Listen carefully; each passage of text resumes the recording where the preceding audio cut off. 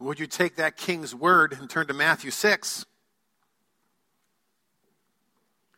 We want to continue our study in the Lord's Prayer. And this week we often call Holy Week, and I'm fascinated with the human interaction around Easter in the Scriptures. We have typically what we call Palm Sunday today, and we have this image of Christ riding into Jerusalem, and there's cheers, there's praise, there's excitement in the air.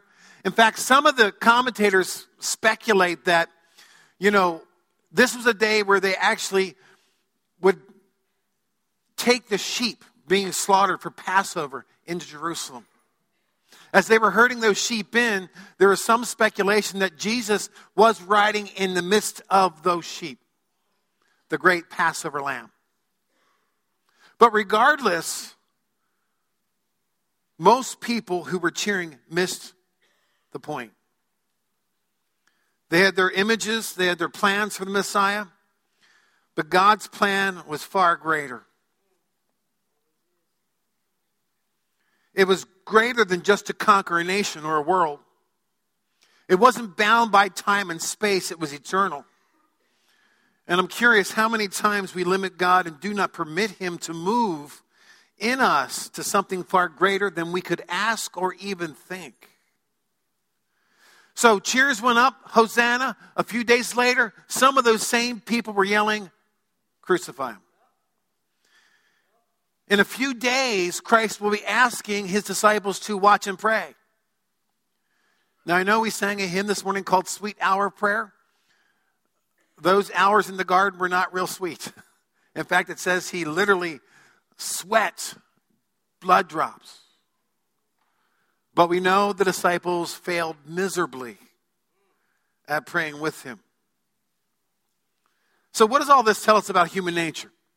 When you look at the collection of stories around Easter, I think it says we can get some things right and some things wrong at the same time.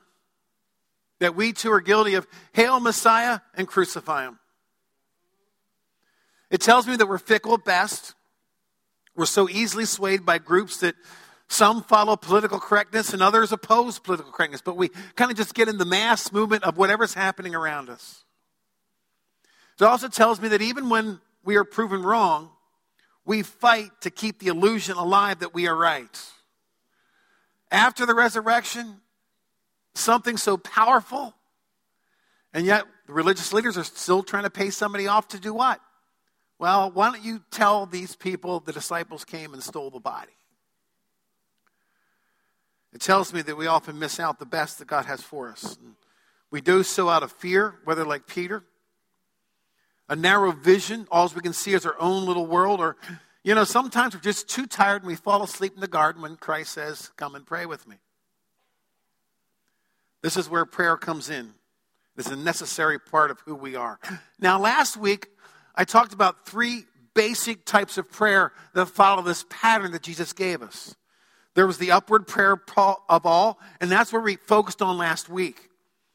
The importance of praise and thanksgiving for who God is. Because our view of God shapes our worldview of self and others. And so the first 3 petitions, hallowed be thy name, thy kingdom come, thy will be done on earth as it is in heaven. It's not something just ethereal down the road when He comes again. It's going to be like this. He says, no, I want you to bring what I'm living like in heaven down to earth. Some might say these are the core values of prayer.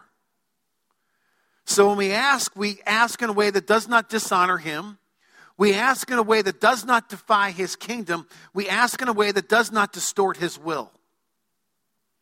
So when He says, ask anything you want, those are the parameters. But prayer bends us towards knowing God more and more.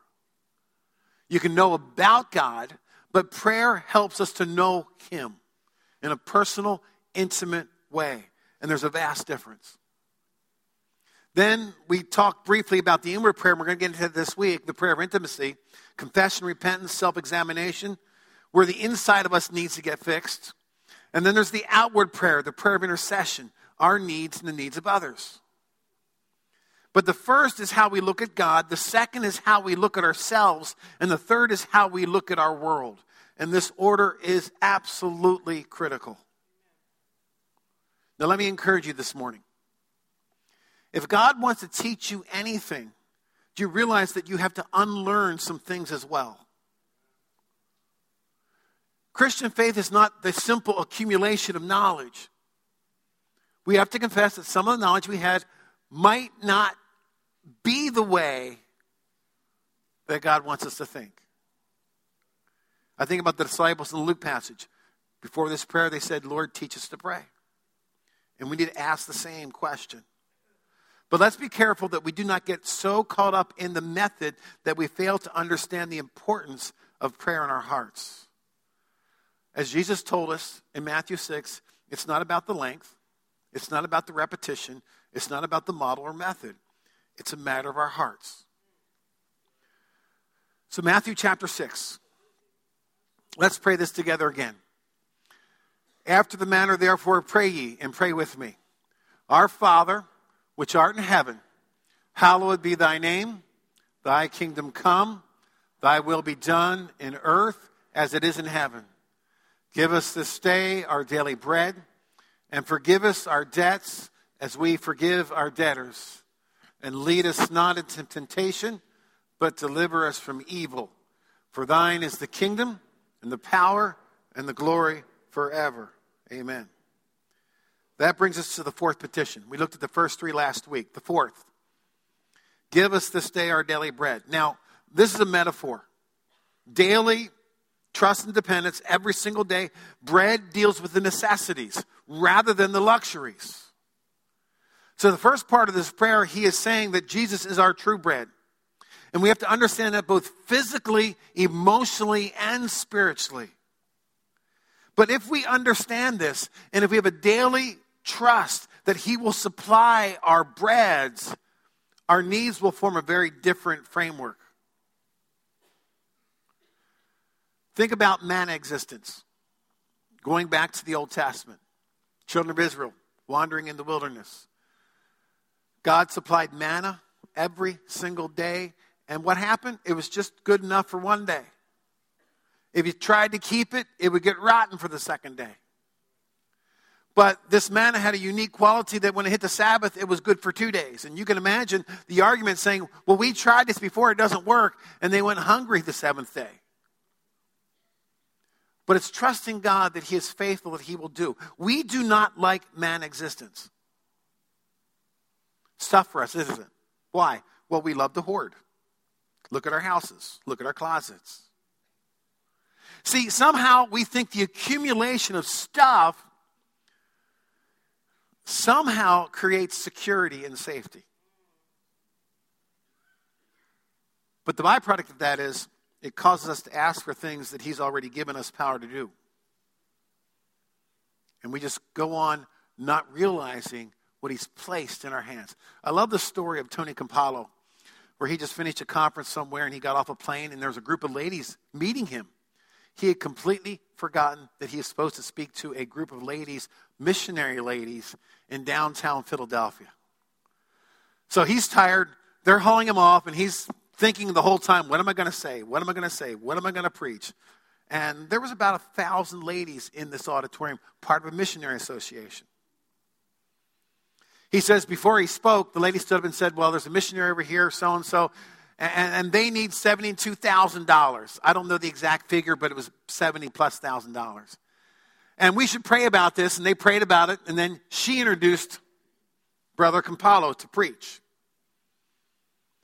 And he got this crazy idea like he often does. He stood up. He walked down to the front, grabbed an offering plate, took his wallet out, dumped it into the offering plate, looked at the first lady, said, now it's your turn. And he went right down through the auditorium the whole way. And everybody he made come up, dump their purse and their money into the offering plate.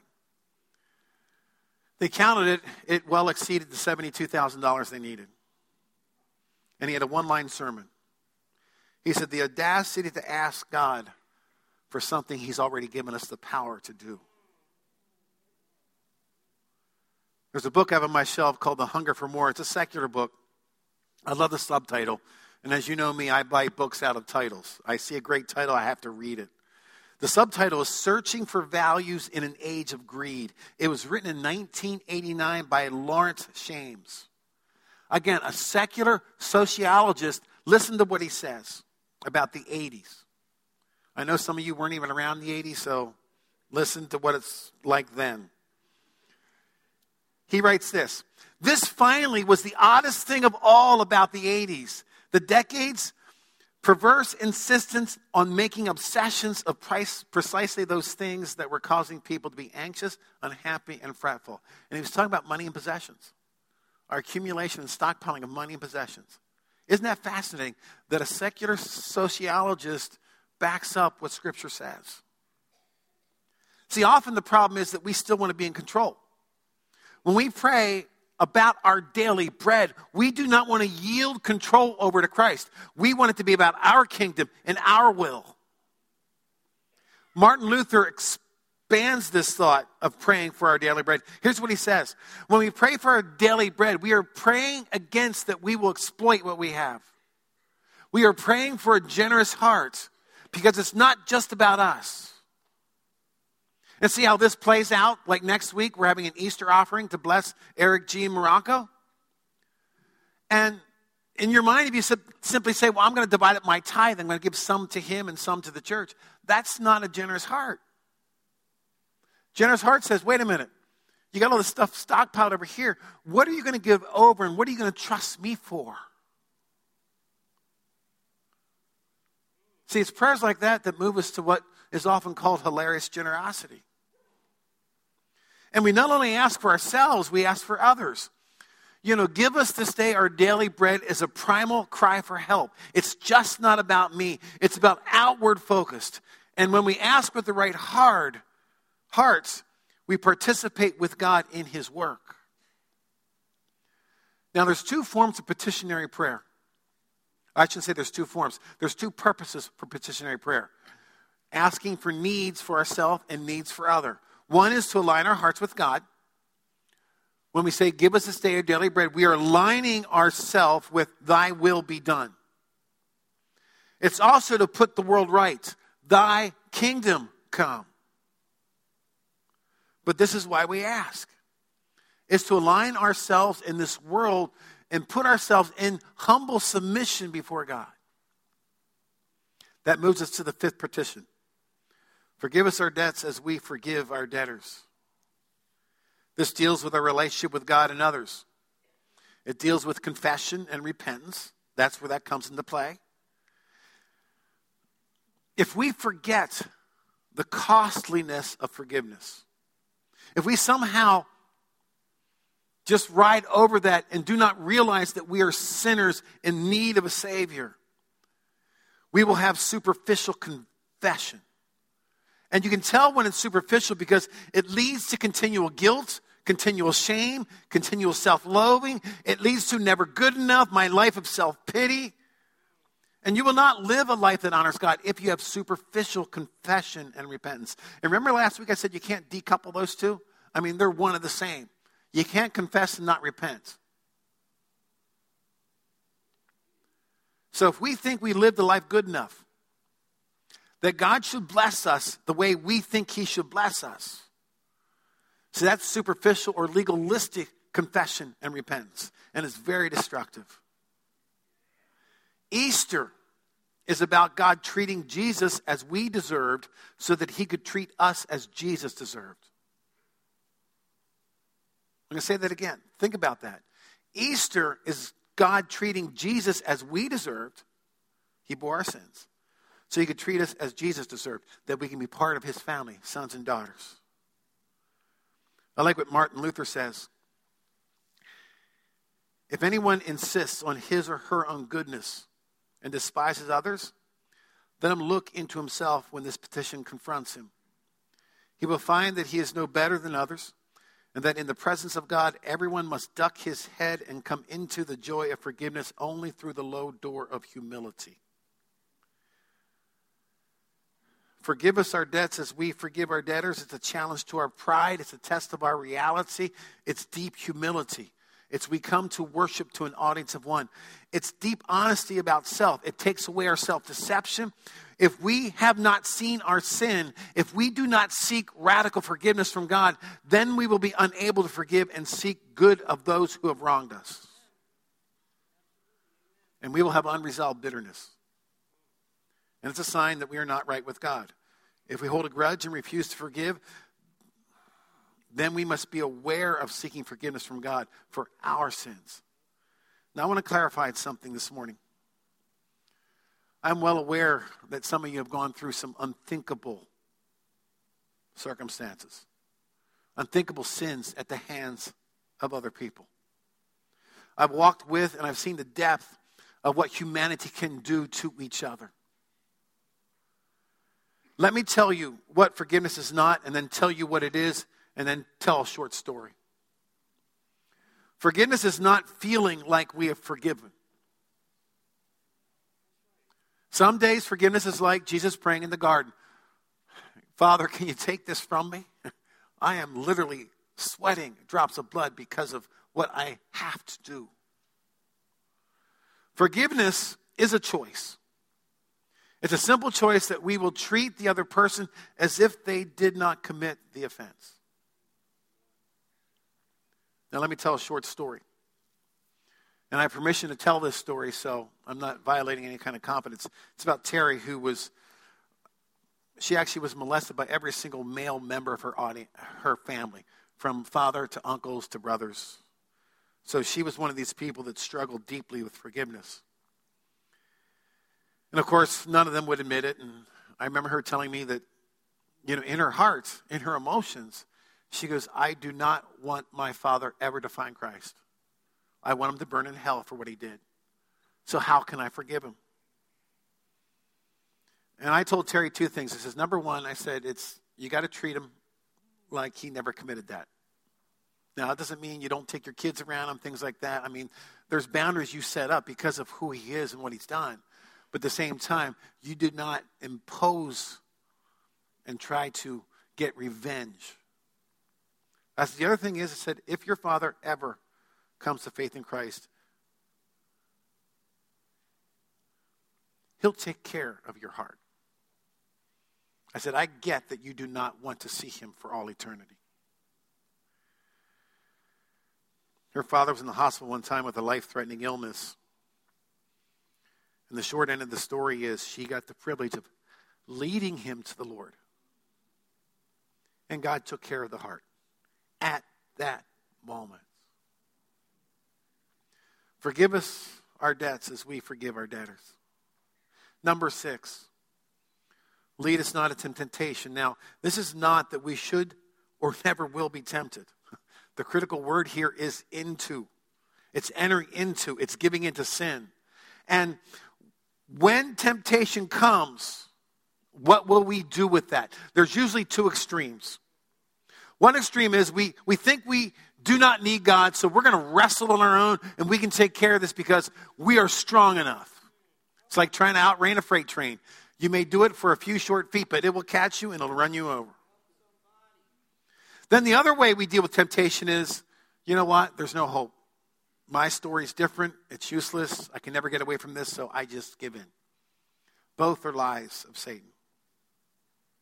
So the prayer of not going into temptation is, keep me from turning this temptation into sin. And number 7, deliver us from evil. Some translations, when you look at the original languages, literally keep us from the evil one. He is the prince and power of this world, and he wishes to do us harm. And he's described many ways. One of those ways is an angel of light. As an angel of light, he convinces us that we know better than God, and that's willful sin. Did God really say? It also teaches us that the enemy is not each other. It's systems of this world. It's ideologies that go against God. When we let them into our hearts, they distort and destruct the relationships around us. So deliver us from the evil one. I want us for a moment to turn to Ephesians chapter 3.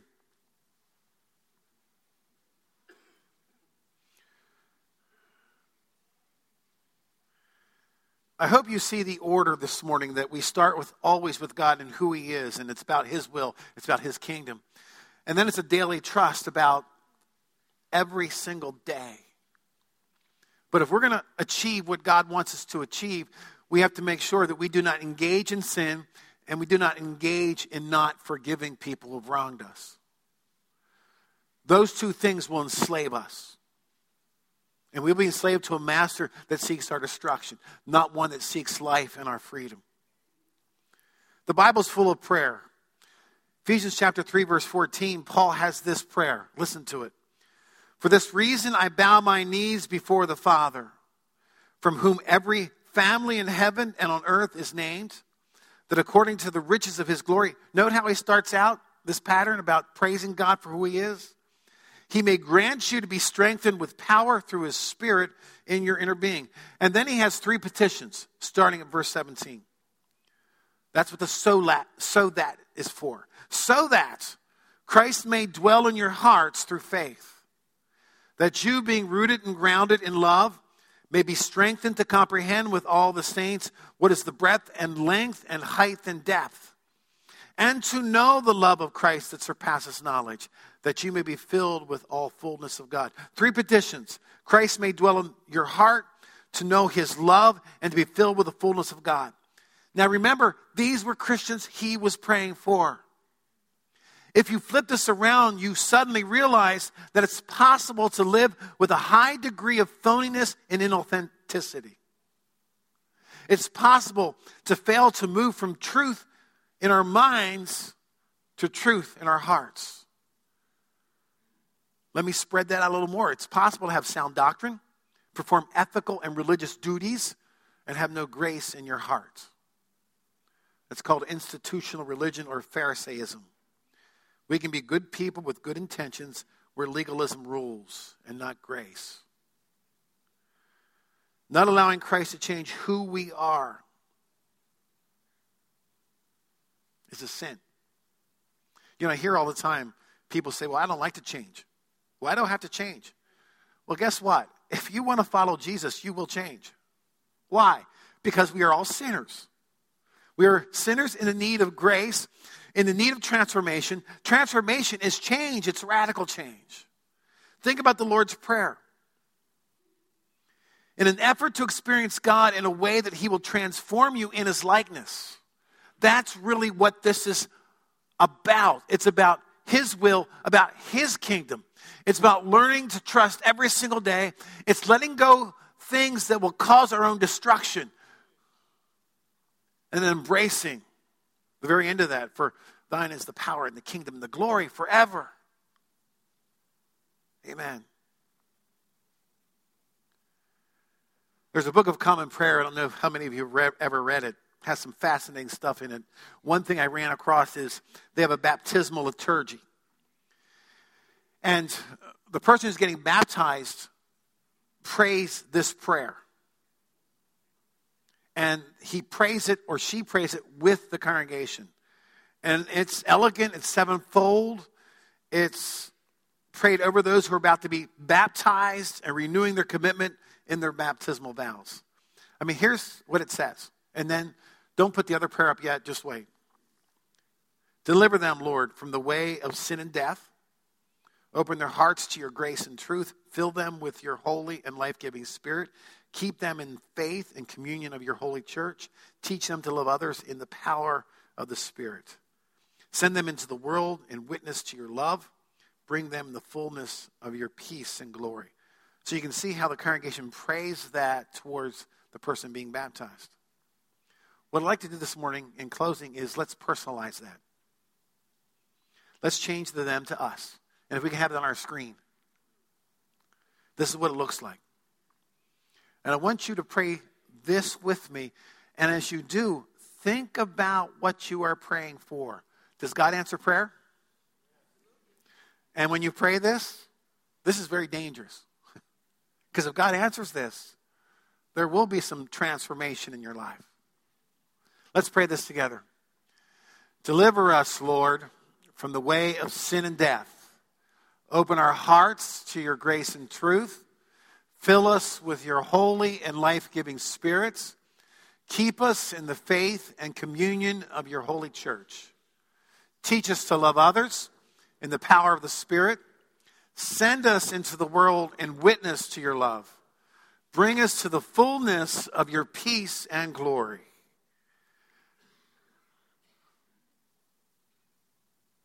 And we all said, amen. Now, in Ephesians 3, I didn't read the rest of the prayer to you. I want you to listen to it, and I want you to stand in honor of who God is as I conclude this prayer. Let's stand.